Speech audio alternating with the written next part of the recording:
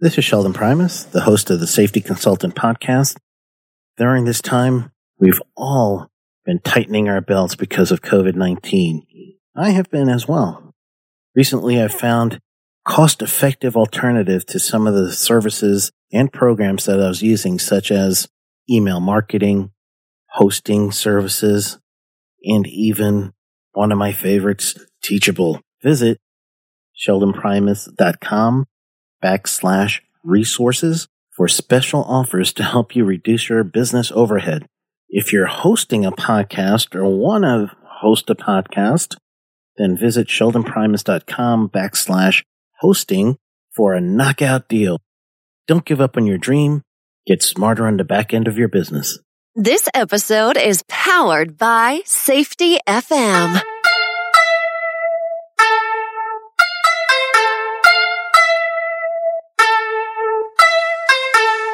Welcome to the Safety Consultant Podcast. I'm your host, Sheldon Primus. This is the podcast where I show you how to do the actual business behind being a safety consultant. So this week I got an opportunity to talk to Mr. Jez Groom. He's in the UK, and he is a behavioral scientist in a group of behavioral scientists, and they've done all kinds of really cool work. We talked about some of the things that they use with different clients, as in, painting the walls pink so that they could change hand washing behaviors, or I think the wall painting pink was for unsafe behaviors in a construction site, but they also addressed other things like baby safe faces they would put there in a certain area, just paint murals of baby faces, and the outcome of that was to reduce crime. So it's truly amazing the things that they were doing and still doing with Cowrie Consulting. And they are in the UK, but they're going to branch out into a few other markets. So this is awesome to have him do this podcast with me. So we talked about behavioral-based science and practical techniques you could use. And we even talked about his upcoming book, Ripple. And actually, I believe it's out now, Ripple. And that's basically the effect of small behavioral changes in business. So if you get a chance, you're going to have to look up Ripple. But it was truly fun. I think you guys are going to have a good time listening to me and Jez and talking. I was up really, really early for this one because of the time zone difference. So hopefully you could tell that I was waking up. I feel I was waking up in this one. And he kind of like pulled the interview out of me, because it's been really cool. Because listening to him, I'm thinking, oh man, I know this stuff with BBS, and it's been awesome. Good conversation. You guys are gonna have a good time. So, with just a word from our sponsor, then we will go ahead in our interview with Jez Groom. Do you want to be a safety consultant? Listen to Dr. Jay Allen of Safety FM give his experience after taking the Safety Consultant Blueprint course. I have actually done research on different consultants and looked at different consulting courses and so on. There is a pretty fancy, very expensive consulting course that is out there. I have actually purchased the consulting course, was interested in it. It has good information, don't get me wrong. But you have a consulting course that really drives people onto focusing on safety and how to become a safety consultant. I will tell you, on your particular course, there was better information in that particular regards than the other consulting course that was more of a generalist form. But I felt like I got more information out of yours on you giving people direct path on what to do step by step. But I really think that you have a genuine good product there that can really assist people if they're interested in becoming a safety consultant. Register for the Safety Consultant Blueprint at www.safetyconsultantblueprint.com. Enter code PODCAST for a special discount.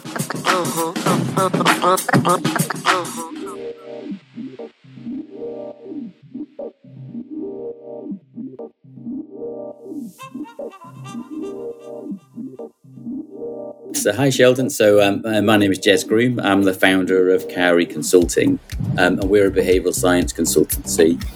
We're 5 years old, and we're based in London, but our work, I suppose, travels around the world. So we work with some of the biggest brands and businesses in the world. So people like Amazon, or Amazon, I think is more referred to over your side, and but also some big retailers like Tesco, Walmart, and then a lot of financial services sort of companies, and then we also do work in kind of more physical space. So specifically, what I'd like to share with you and the listeners today is kind of some work we've done in, I suppose, more safety environments, and how we sort of reduce unsafe behaviour on construction sites, utilising behavioural science principles. And we're really, really keen to kind of grow this area. And for sure, we do work on sort of websites and apps and employee culture change, and those sort of internal programmes. But this is the sort of work that really captures sort of people's imagination. So that's kind of like the business. Like I said, we work in the States, London, but also like Germany, France, Spain, Italy, etc. And then previously in my career, I've been doing this stuff in sort of Mexico, South Africa, Central Sub-Saharan Africa, Asia, and over in Australia and New Zealand. And the broad thinking is taking, I suppose, what was popularised as nudge theory, but really sort of 40 years worth of academic sort of science, and then translating that into kind of a usable system or a usable asset, a usable set of design principles to I suppose, create better experiences for employees and also the people. Excellent. For what you were saying about the behavioral based side, originally my understanding was you're not only going through the process of analyzing behaviors, but then you're creating a system or even out-of-the-box products that you are going to now use that's going to help get into behavioral mastery with the safe behaviors. Is that, am I understanding that correctly? Yeah, it's exactly right. I think so some of the listeners might be familiar with this popular nudge theory, and then a lot of the guys and girls would be social sciences, life sciences, and also psychology based, essentially it's taking those but adding, I think, this kind of extra layer of kind of like more creative behavioural design to kind of redesign an experience. So what I suppose what we tend to do is kind of follow, I don't particularly like, I don't know about you, Sheldon, I don't like these complicated esoteric processes that seem, because the world's too complex and that it's just too strange sometimes. And so we follow a simple sort of scientific method, which is go and observe the environment, the domain in which we're going to be operating in, and really understand it. So that might be primary research, secondary sort of research and literature that exists. Go and experience it for yourself, and a combination of those sort of things, and really trying to dig deep and get your hands dirty and try and understand sort of what's going wrong, and then start to get to the creative process, and that usually involves messiness, quite a lot of diversity in terms of skill sets and understanding, to create I suppose behaviourally designed concepts that have got a good chance or a potential chance of starting to change behaviour for the better. And then I suppose that's all theoretical, but generally with good expertise and intuition. But I think that's when the fun really starts, is you then go through to an intervention stage where you really sort of stress test in the real world in as much of a controlled environment as you can to see whether the designs actually work, and that can sometimes be challenging. And I think for the listeners, I think when I was sort of listening to the podcast, I thought actually I'll get in contact with Sheldon, because I think we've been doing some interesting work in London around construction. And it was specifically around unsafe behaviours when working at height, and unsafe behaviours when you're moving materials around a construction site.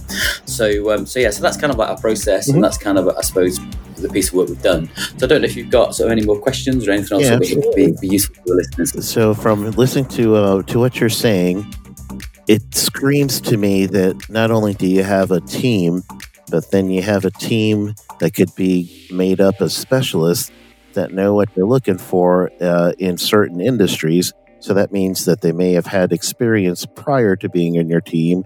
And then it's also screaming to me that through your analysis of actually looking at behaviors, you're probably going to be interviewing these individuals that you're witnessing, and that means that you're going to have either some psychologists on there, some SMEs, or maybe even a group that a think tank, if you will, that could say, all right, these behaviors equals these types of activities that the workers are doing, and the reason why they're not doing this is because of something as simple as this worker isn't wearing his glasses because it's hot and it's steamy, and now his glasses are fogging up. And because I've been there, I've seen that. So is that some of the stuff that your team, because it really screams you can't do this without a fairly good sized team or an incredible system. Yeah, I think I'm a firm believer in diversification to solve sort of complex problems, I think and that's diversity of backgrounds and experiences and also skill sets, and so there's the specific example that we did this work on, and it's fascinating. So and it is exactly as you say, this combination. So we were approached. I had a connection in a business which is a big construction group in the UK. It's Morgan Sindall.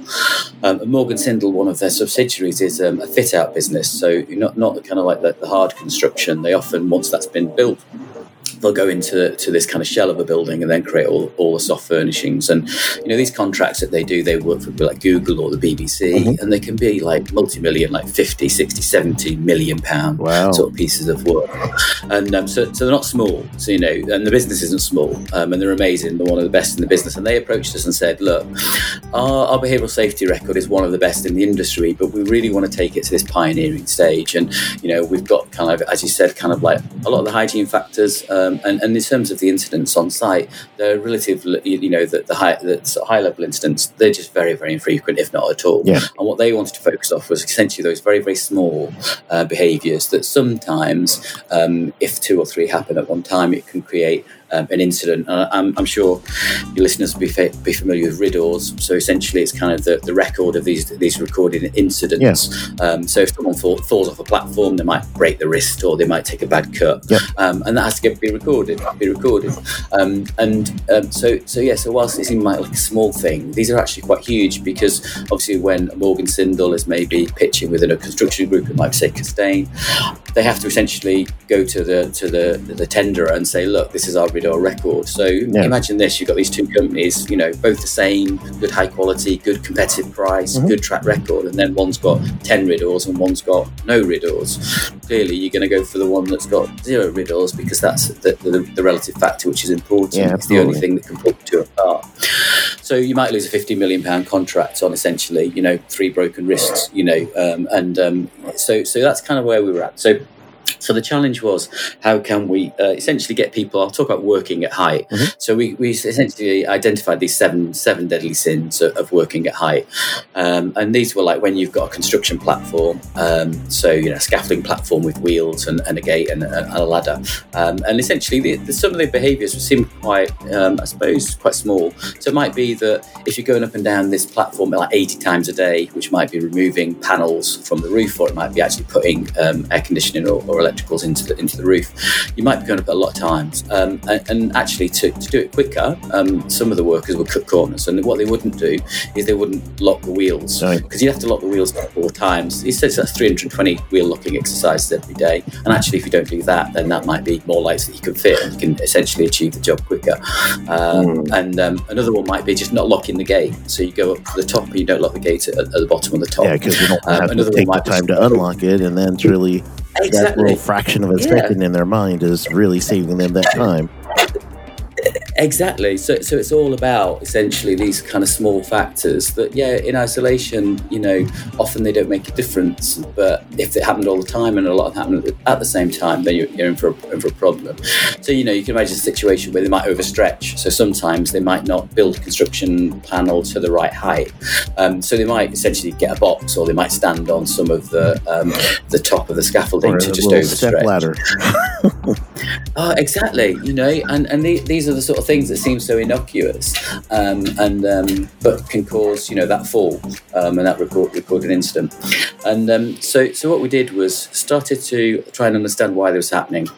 And there was a variety of factors, and some of them, if not all of them, were very, very human and behavioural.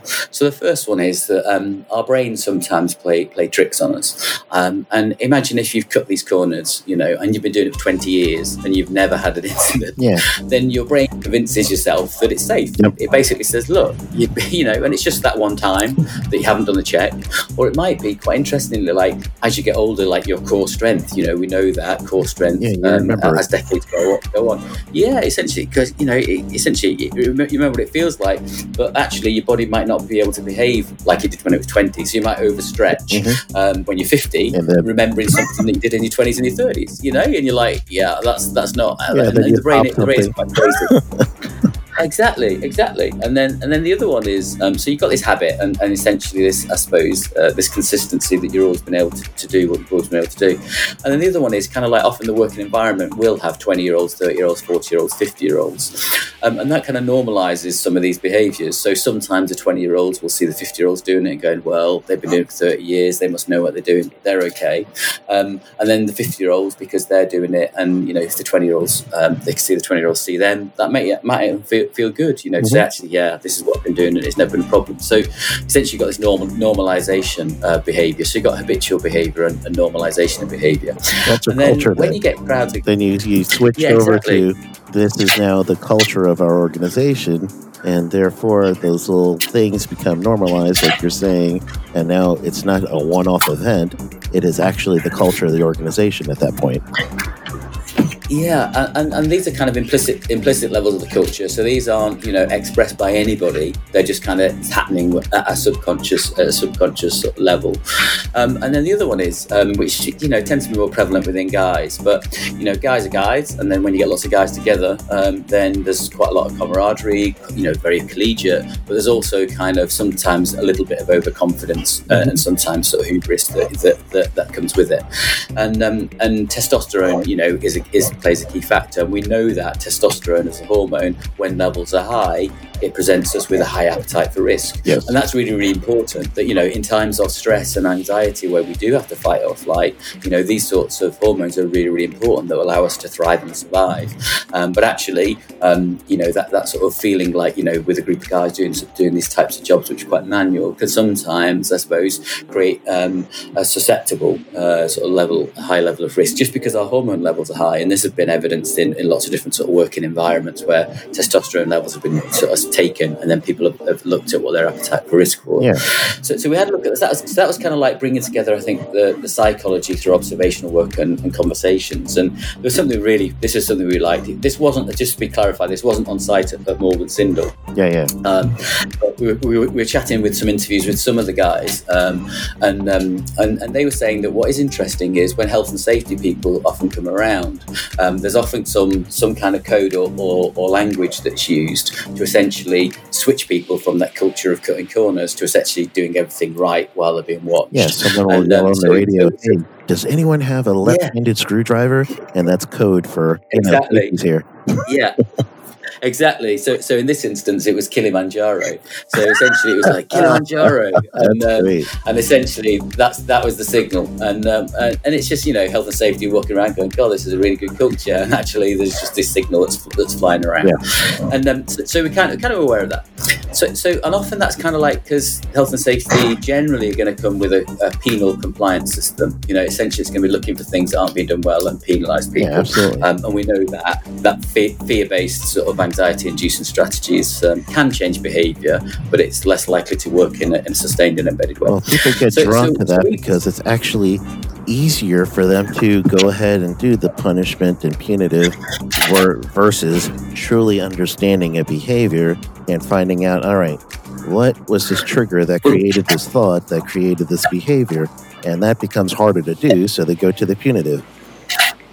Absolutely, and exactly right. And so we thought through that, and that's when we talked earlier about diversification of skill sets. Is we essentially brought together kind of these insights, and we brought together a lot of different stakeholders. So we brought together it may well be the health and safety teams, the subcontractors, psychologists, behavioural designers, subject matter experts, all together, and then essentially brought them into the world of behavioural science to say that actually let's try and understand what drives people to do the things that they do. So we talked about normalization and seeing other people doing it, social norms. We talked about habit and about how people can unconsciously do the same thing they've done for a long time. Yeah.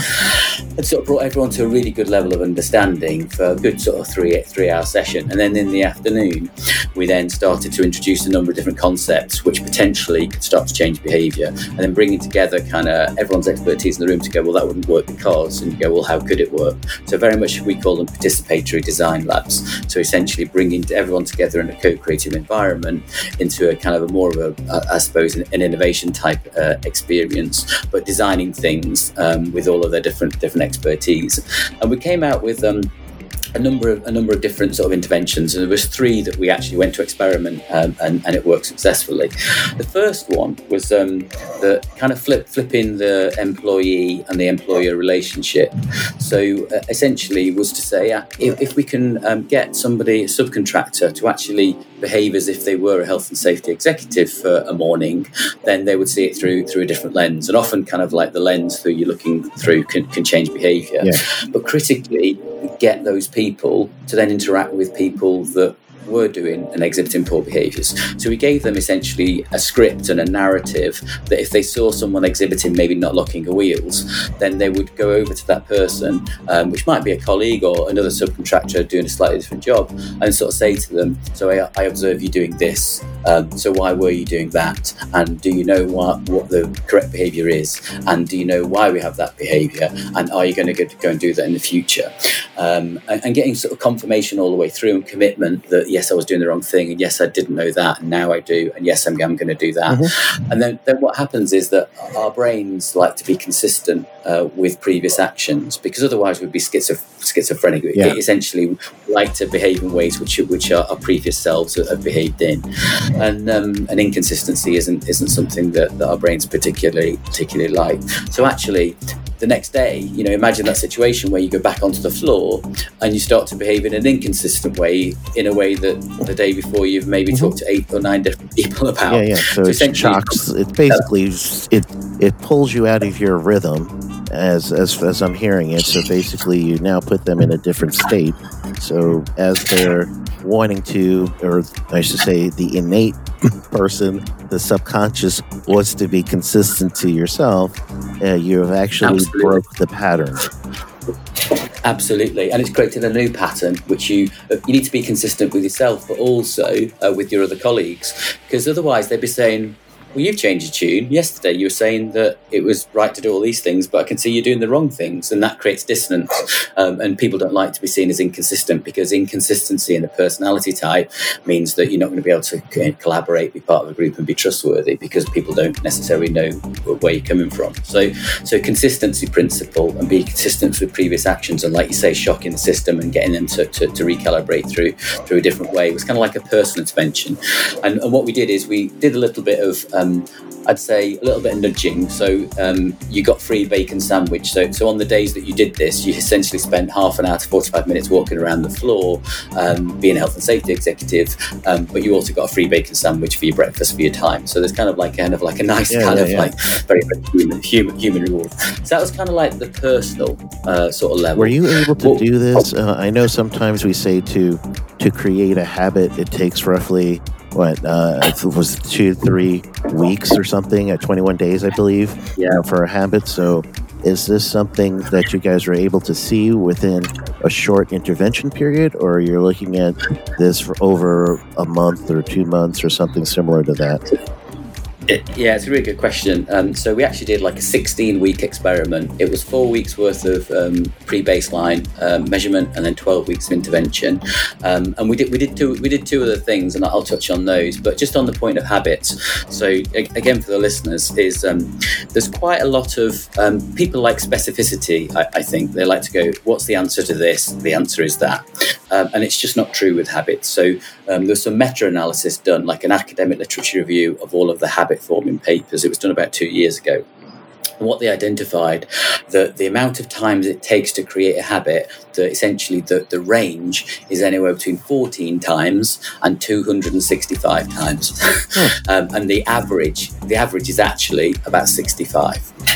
So, and that's where the bell curve kind of peaks. So it does, regardless of days, it's just actual events? It's events, because if you think about it, the world is so complex, and some behaviours are easy to exhibit and embed, and others are really, really tough. So things like I don't know, digital things that might be like, liking things on Facebook, the effort required and the frequency can happen, instantaneously. You can do 14 likes in a session and all of a sudden this is really good. Whereas, if you're trying to drive behavioural safety in a construction site, it might take longer because there's a lot of actually contextual factors driving behaviour back to the other way. Other people do it, you've always done it, the environment is set for that. So I think, it's kind of, that thought around 14 to 21 times to become a habit, I think is a little bit misleading. For easy behaviours, that I think whether the environment allows you to do that in an easy way, I think that may well be the case. But I think for the majority of new behaviours and habit formation, it's more like 60 to 200 times before you've really embedded it into kind of muscle memory. And then the second intervention we did was we re-engineered, and you mentioned it before, Sheldon, essentially this penal reward system. So often there's this kind of like, if you do something wrong, then something bad happens. And they had a yellow card and a red card. So if you were observed exhibiting maybe not locking the wheels or not locking the gate or overstretching, then essentially you get like a yellow card and you're off site for the day. It's like, look, we've seen this, Sheldon, not very happy with it. You're off site for the day. Think about your actions. Come back tomorrow. I know. And then if you're really bad, Sheldon, essentially it's a red card. It's like, look, essentially you were climbing on the outside of the scaffolding platform when it wasn't locked, and you were overstretching. You're not coming back on this site. You're just too outrageous with your behaviour, and everyone knows then. So essentially that's where you get to those signalling systems that we saw before. That essentially that's the workaround. So we looked at that, and we know that actually rewarding people for good behaviour is far more motivating than penalising people for poor behaviour. So what we did is we said, rather than just having a yellow and red card, why don't we add another card? And we added a gold card. What we did is we essentially gave them a gold card, which essentially is when they passed their health and safety induction training on site. And if they'd been working with us as a subcontractor for like 25 years, we would actually backdate that. So it might be health and safety conscious since 1995, Sheldon. Okay, so that would be a card. It'd be named right, and you'd sign it and have a commitment contract on it. Say, I will follow the ABCD checklist, which we had. And then the brilliant thing was that if you're observed doing a poor behaviour, you wouldn't go straight to a yellow or red. You just get your gold card taken away just for the week. So if I saw you observing a bad behaviour, I'd say, Sheldon, can have your gold card. I'll take your gold card away. And then what happens is on a Friday, holding this thing throughout their week. Yeah, so essentially it might be in their locker during the day, but essentially it would be taken away. Because on a Friday at lunchtime, we had in the canteen, we had like a big glass bowl, and everyone at the end of the Friday, everyone puts their gold cards in, and then the site manager essentially picks out one of the gold cards, and they don't know what they're going to get. And we know that the brain is really, really excited by random variable rewards more than essentially predictable rewards. So not knowing what you're going to get is really, really exciting. That's why lotteries really, really work. So we started to create a reward system, which wasn't £50. Essentially it was like, well, I don't know what I'm going to get. So we actually did it at the same time as we call it football, you guys call it soccer, the Soccer World Cup. And the Soccer World Cup, and the first prize was a 55-inch UHD sort of 4K TV. So you imagine you've got all these guys sitting around, and they're like, exactly. And Jeff Cravens, who was the first winner, essentially won this 55-inch HD TV. Now, the great thing about it was that obviously everyone's like, oh my God, all we've got to do is do the right thing and we can win TVs every week. Absolutely. And then the next week, we changed it. So next week, it was kind of like £100 Amazon vouchers or something like that. The next week it might be, and this is quite a popular prize, it might be free breakfast for everybody in your subcontractor from the canteen. So like you're the hero of the week because essentially you won free breakfast for everybody. So we randomised the rewards, and sometimes we know that actually being altruistic with those rewards. So sometimes it might be, a holiday for a family of 4. So that might be really motivating because essentially you're being able to give that gift to other people within your social network. So it's not always monetary and it's not always a soulless gift. Sometimes it can be, and then you're like, oh my God, all I've got to do. But this was the genius of it. This wasn't our idea, by the way. It's somebody in one of the subcontractors would say it would be more motivating if everybody in my subcontractor all had to work together. So we actually designed it such that if me and you are working together, Sheldon, with 2 of our colleagues, if you did something bad, you lost your gold card, but everybody in our subcontractor lost their gold card too. So what that does is it reinforces through loss aversion, everyone buddying up and doing the right thing. So essentially it's like, come on guys, we're all got to work together. Let's not make any silly mistakes and do these unsafe behaviours, because if one of us loses the gold card, then we're all not entered into the lottery.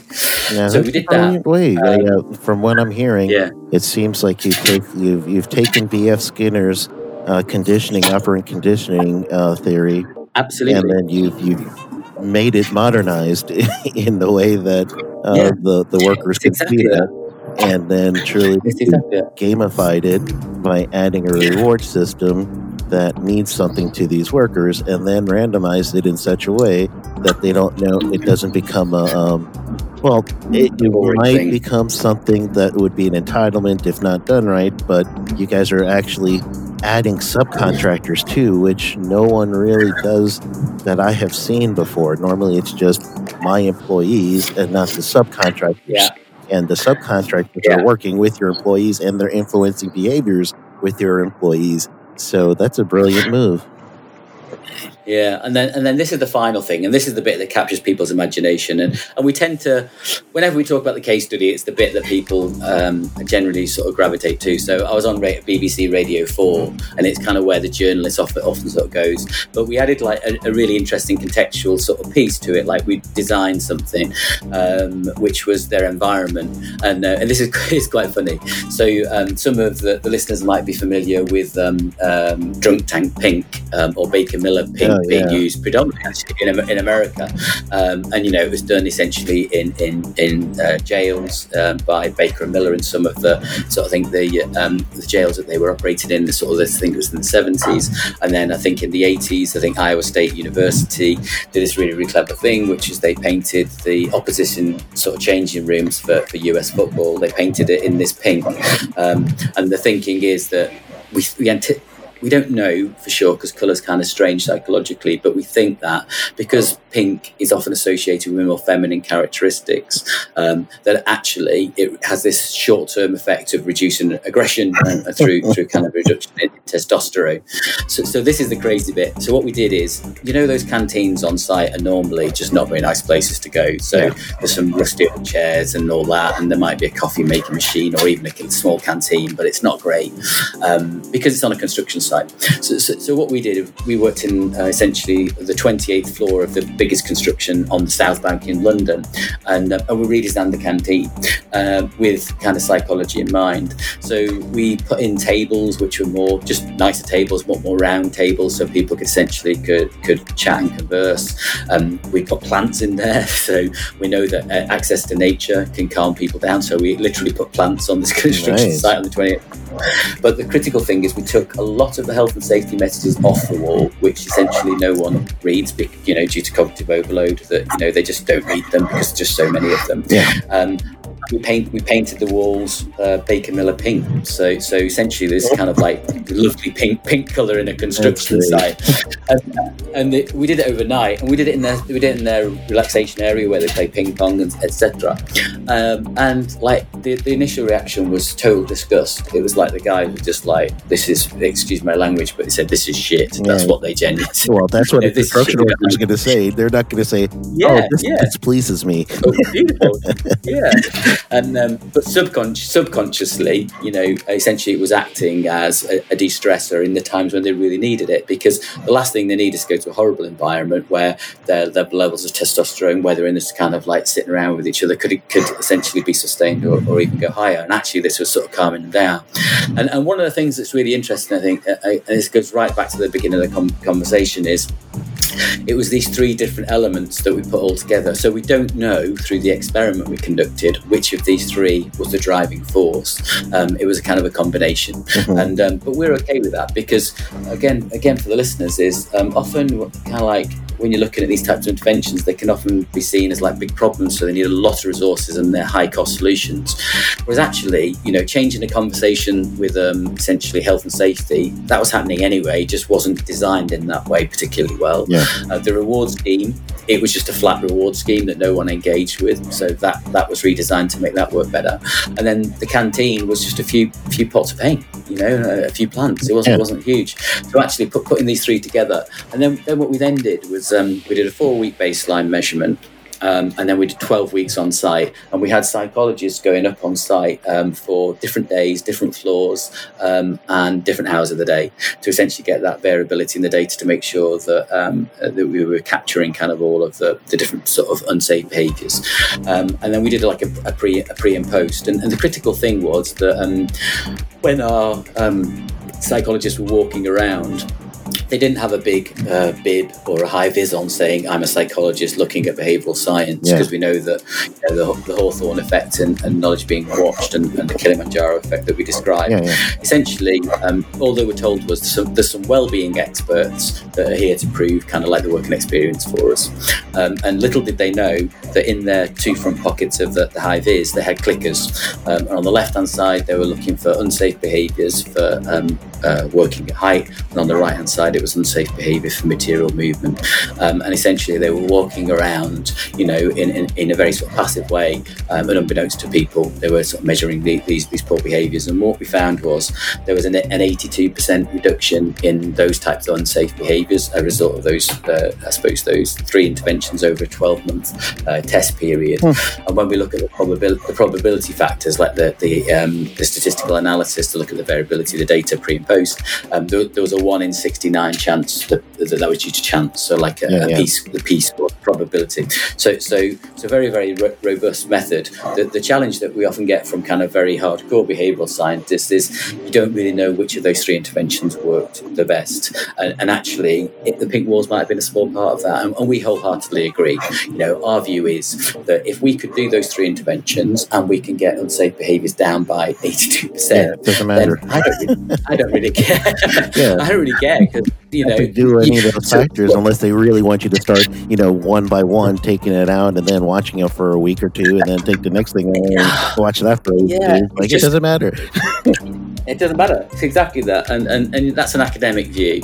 And actually, when you're on the business side, so myself and a co-author, April Vellacott. So we've written a book which is called Ripple, and this features in one of the chapters. So if any of the readers and listeners are interested in reading more about kind of the work that we do at Cowrie, we wrote the book Ripple to kind of bring it to life, and this is just one of the chapters that focus specifically around sort of behavioural and safety.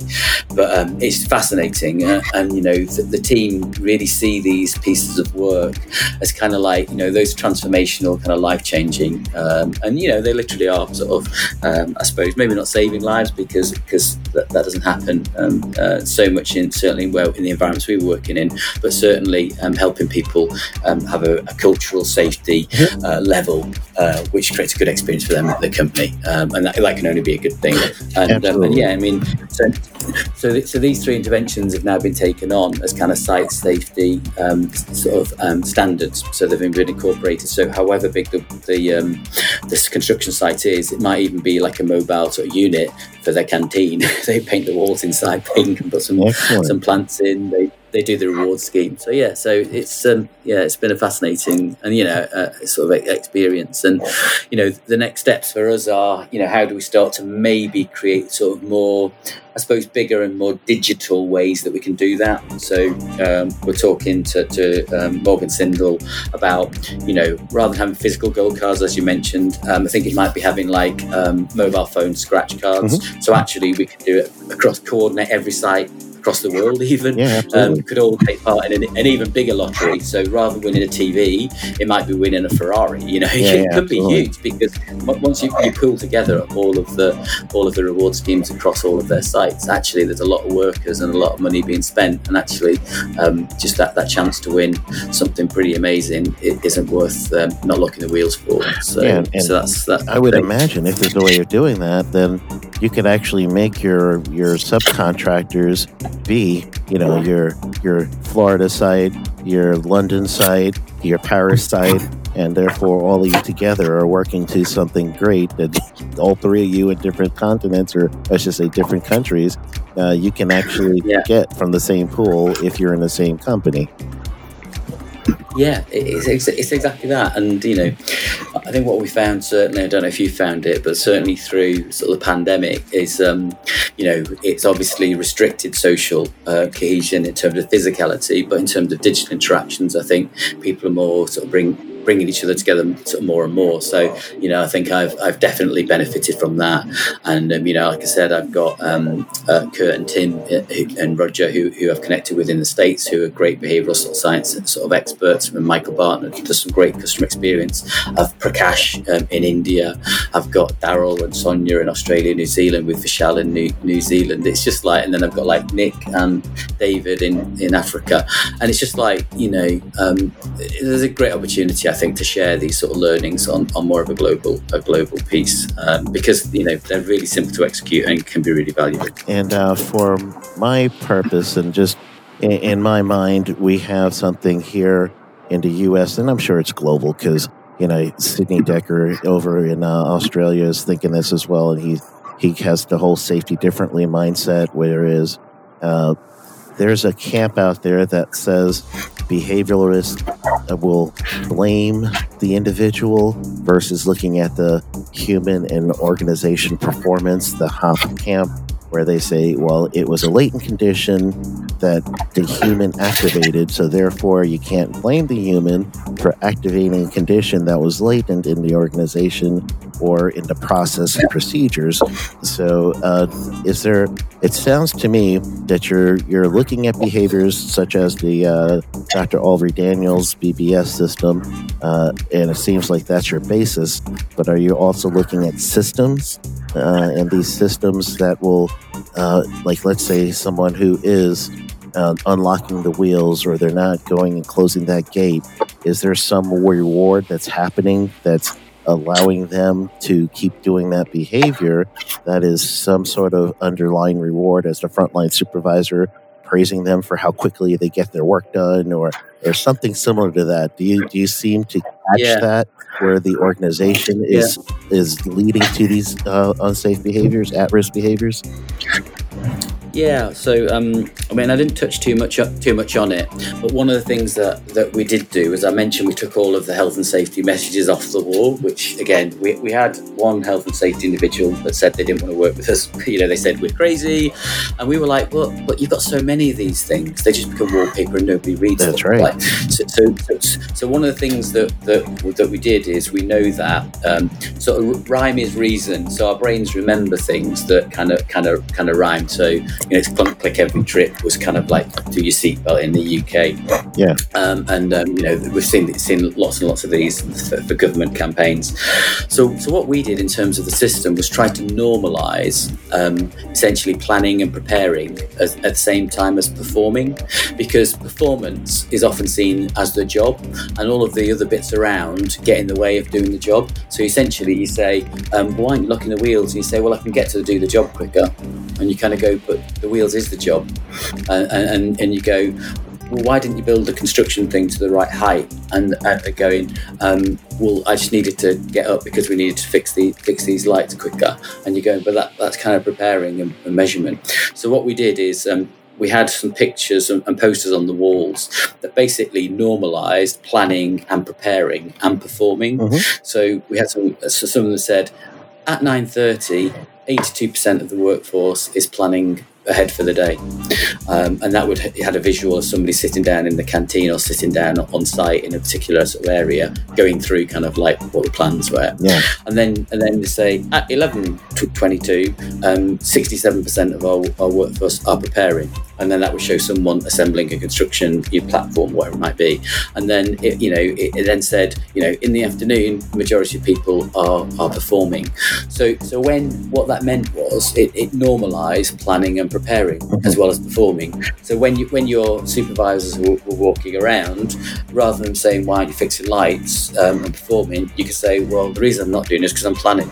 Yeah. And the reason why I'm not doing it is I'm preparing. So creating a word for the activity validates the activity and then normalizes it. So and that is really, really important. Yeah. That unless you've got a vernacular to describe the activity, then it isn't a thing. But as soon as you give it a name, it becomes a thing, and it can then become normalized, and people feel comfortable. So that's kind of a subset of some of the posters we put into the canteen with the pink walls, but a really important one. I don't think, if I was hand on heart, I don't think that was really embraced as much as we wanted to within the intervention, but that's certainly what you're saying, and by no means are we experts in behavioural safety systems. We're not. We were very much approaching it kind of through a psychological sort of lens.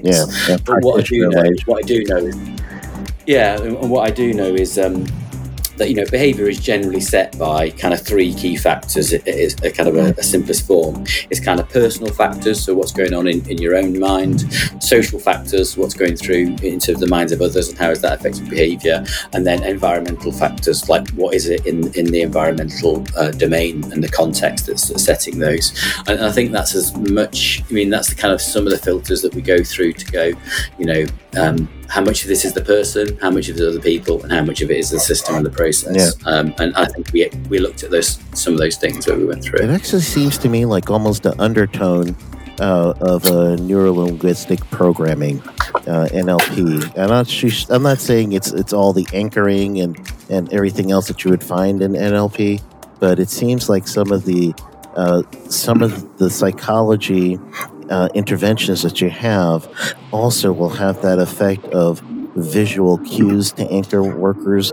It'll have giving them the language that they could use. That's also, like you just mentioned, that's also going to make everyone think we're in it together and develop culture. And it looks like that's the outcome. But it also seems like you're instilling things that is programming, and I'm not saying it as you're controlling these workers by any means, but it's suggestions that would be kind of similar to the neuro-linguistic programming system that some people have used, throughout the years in bad ways, and some people have used it in good ways. But it seems like there is a vein of that, and it's working for you. So I'm not knocking it in any way, but it just seems like everything is not just a randomized system or just throwing up something. So that shows that, the psychology team that's looking behind all of the intervention factors, they're also looking for current and future behaviors to line up. And that's a good thing. Yeah, I mean, on NLP, I think we kind of some of those kind of language, like anchoring, for example. I think it's been embraced by kind of broader behavioural science and nudge theory, and I think that's kind of where that's our starting point. We tend not to focus so much on the NLP, although I think some of the NLP, some of it I think has been debunked, as some of the behavioural science that kind of we're kind of iterating it as we go. Mm-hmm. And I would say, if the listeners can really sort of embrace and get behind kind of behavioral science and nudge theory, and how we might do that. And it is a softer science. Essentially, you know, we follow an ethical framework. So whenever we're doing experimentation work, we'll go through our ethical framework, which again is in the book Ripple that we wrote. So we've got this on our website at Cowrie. And then we also do a pre-mortem, which is essentially looking at the potential unintended consequences of what could happen, which again, I'm sure a lot of the listeners do themselves. But we're trying to make sure that you're mitigating against some of the factors, because you are dealing with people's psychology. Yeah. And as you're right, children, we're not trying to, essentially what we're going to do is to say, is it a good outcome for people not to fall off these things and break their arms? I think everyone's in broad agreement that is a good outcome. That's a bad thing. And you know, yeah, exactly. And as long as you know, you can sit through some form of ethical governance to get to that point to agree that, then you can then start to change their behaviour.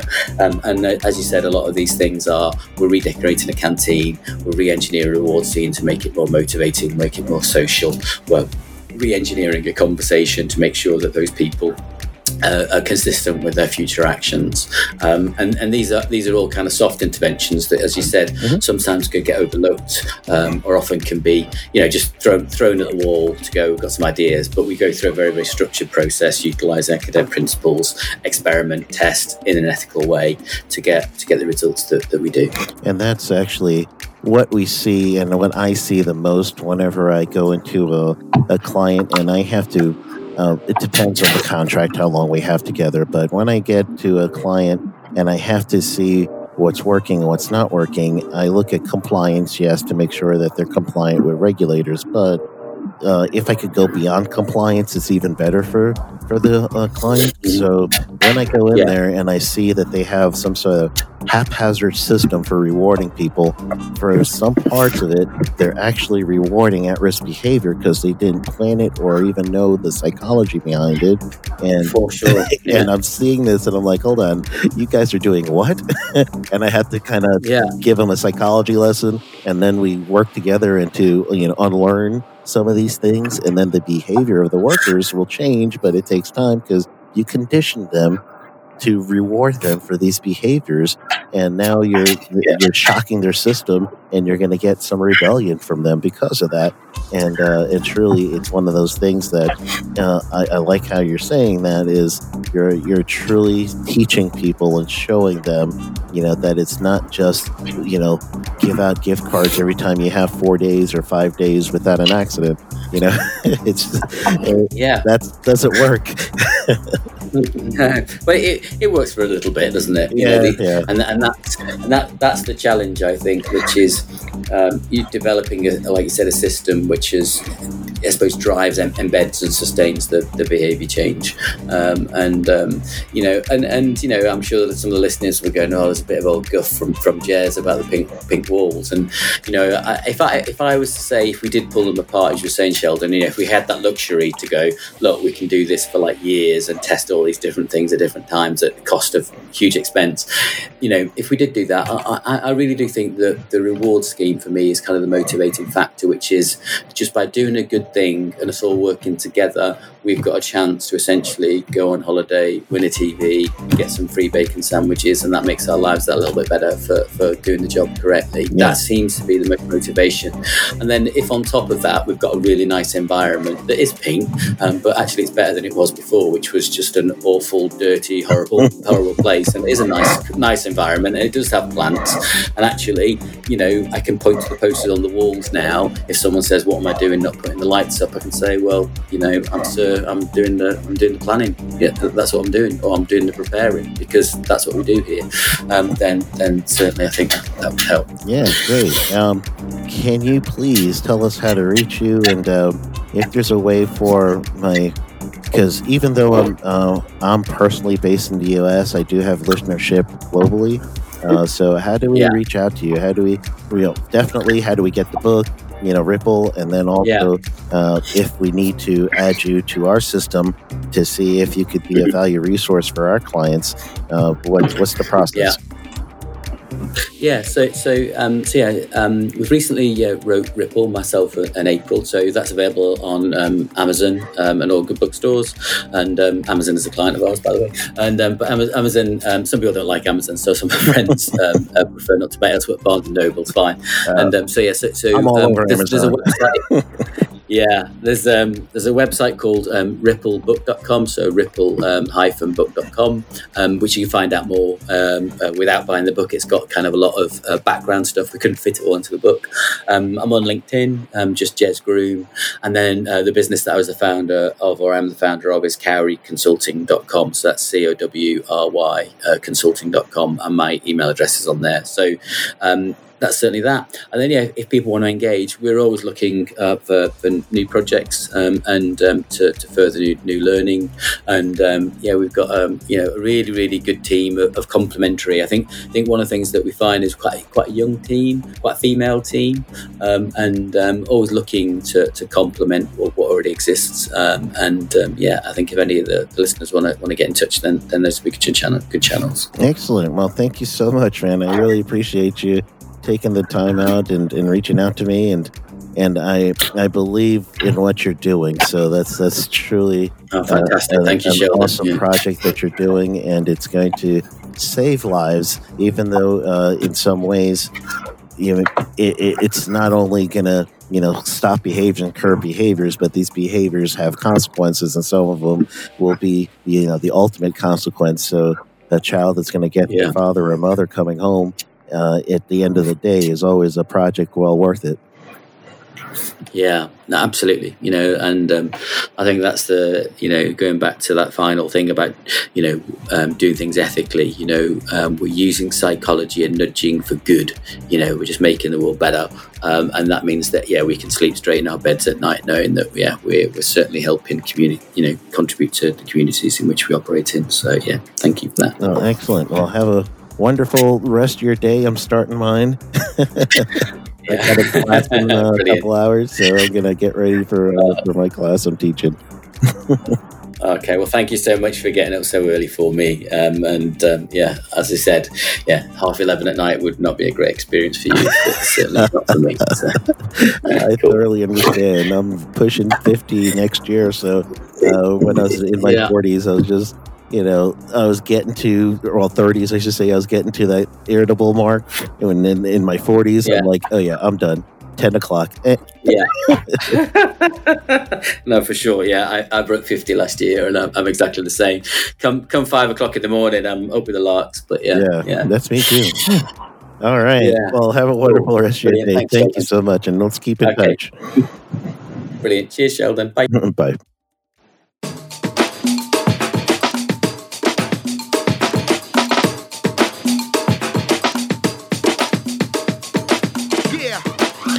Welcome back to the podcast. I'd like to thank everybody for listening to this one, and had a good time talking to Jez. It was really cool, just kind of getting an idea behind what the behavior-based safety practical model is, because we do hear a lot about BBS, we hear a lot about HOP, and if you went back to my interview with Sam Goodman, the HOP nerd, I told him I'm 60-40. Like 60-40, yeah. I'm 60-40 HOP and 60-40 BPS, depending on the situation. And truly, that's been my mindset. That's the way I even taught students, I'm 60-40. And sometimes I don't even know if I'm that. But truly, I do enjoy hearing things like that, where it's fun, it's practical, it's some things that is completely thinking outside the box of what they're doing over there at Cowry Consulting, and truly knowing that the workers are actually changing their behaviors in such a way that it's almost gamified and fun for them.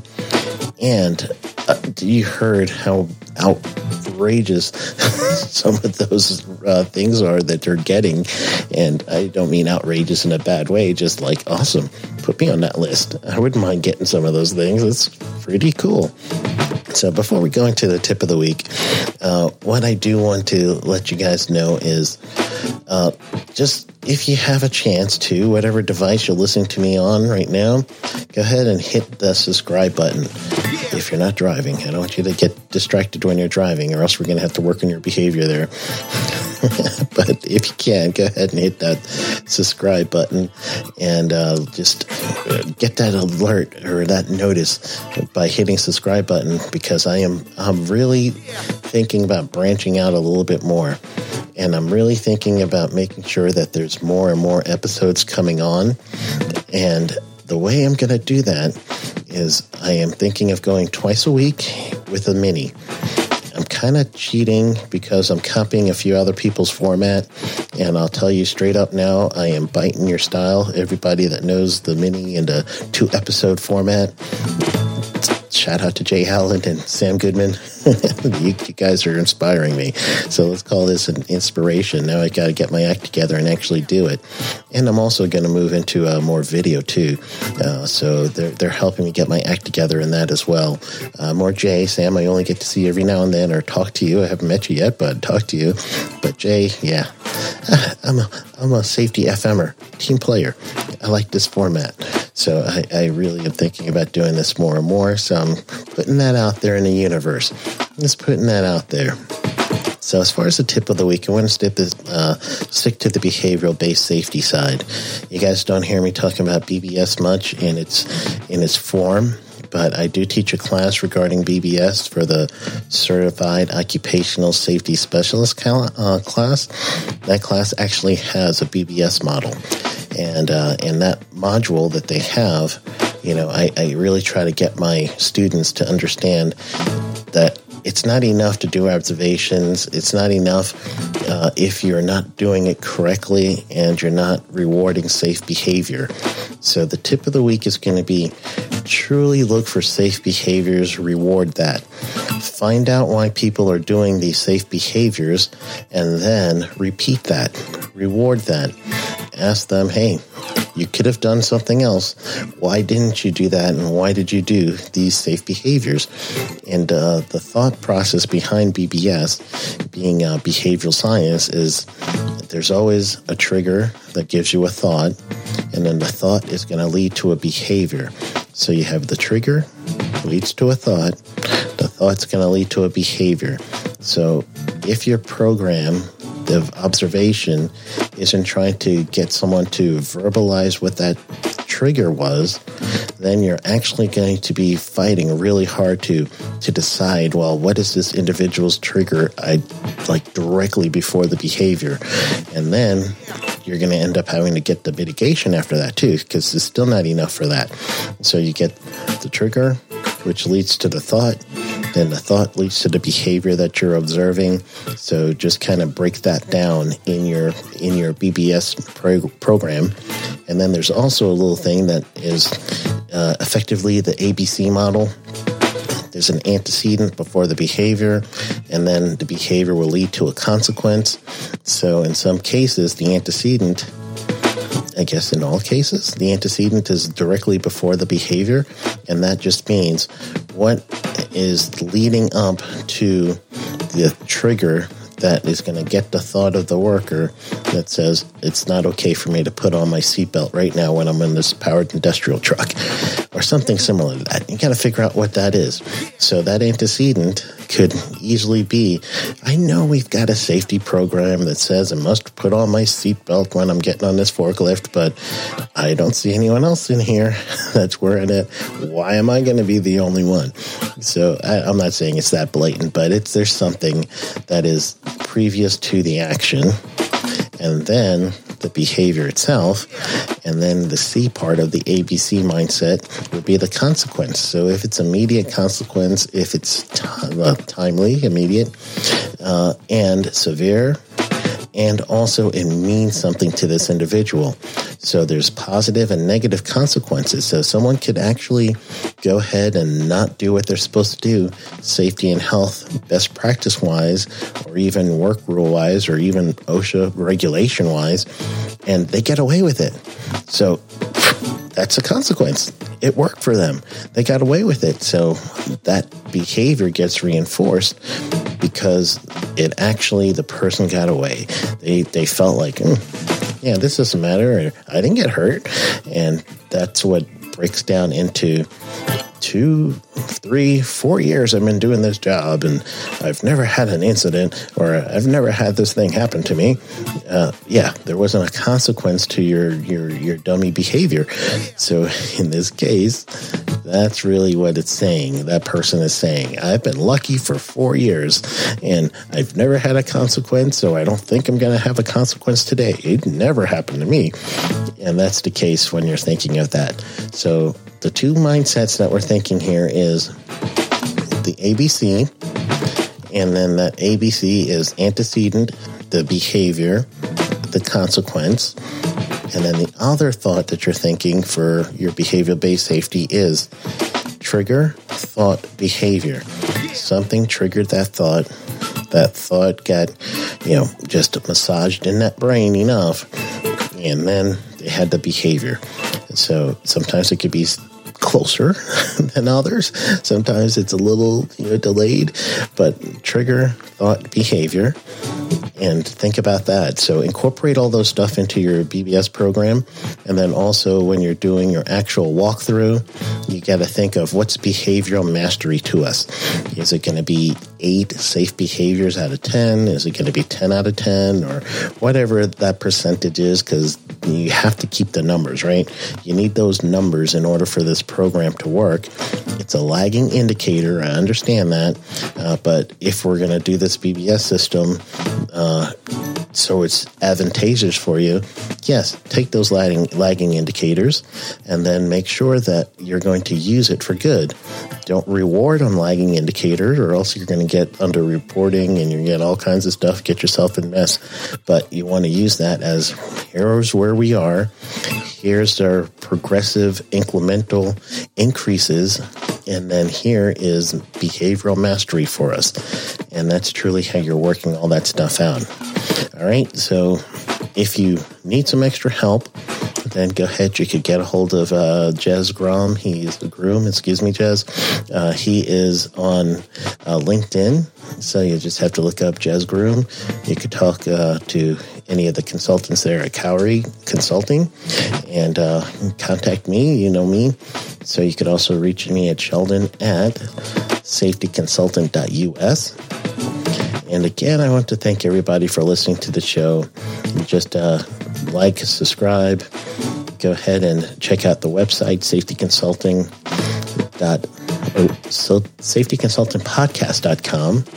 And if you are into becoming a safety consultant and you want to take the new and improved Safety Consultant Blueprint course, go to safetyconsultantblueprint.com. Say that again, nice and clean for the record.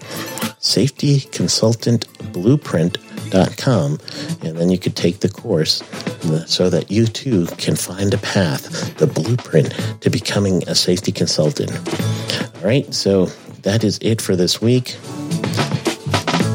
Go get them. This episode has been powered by Safety FM.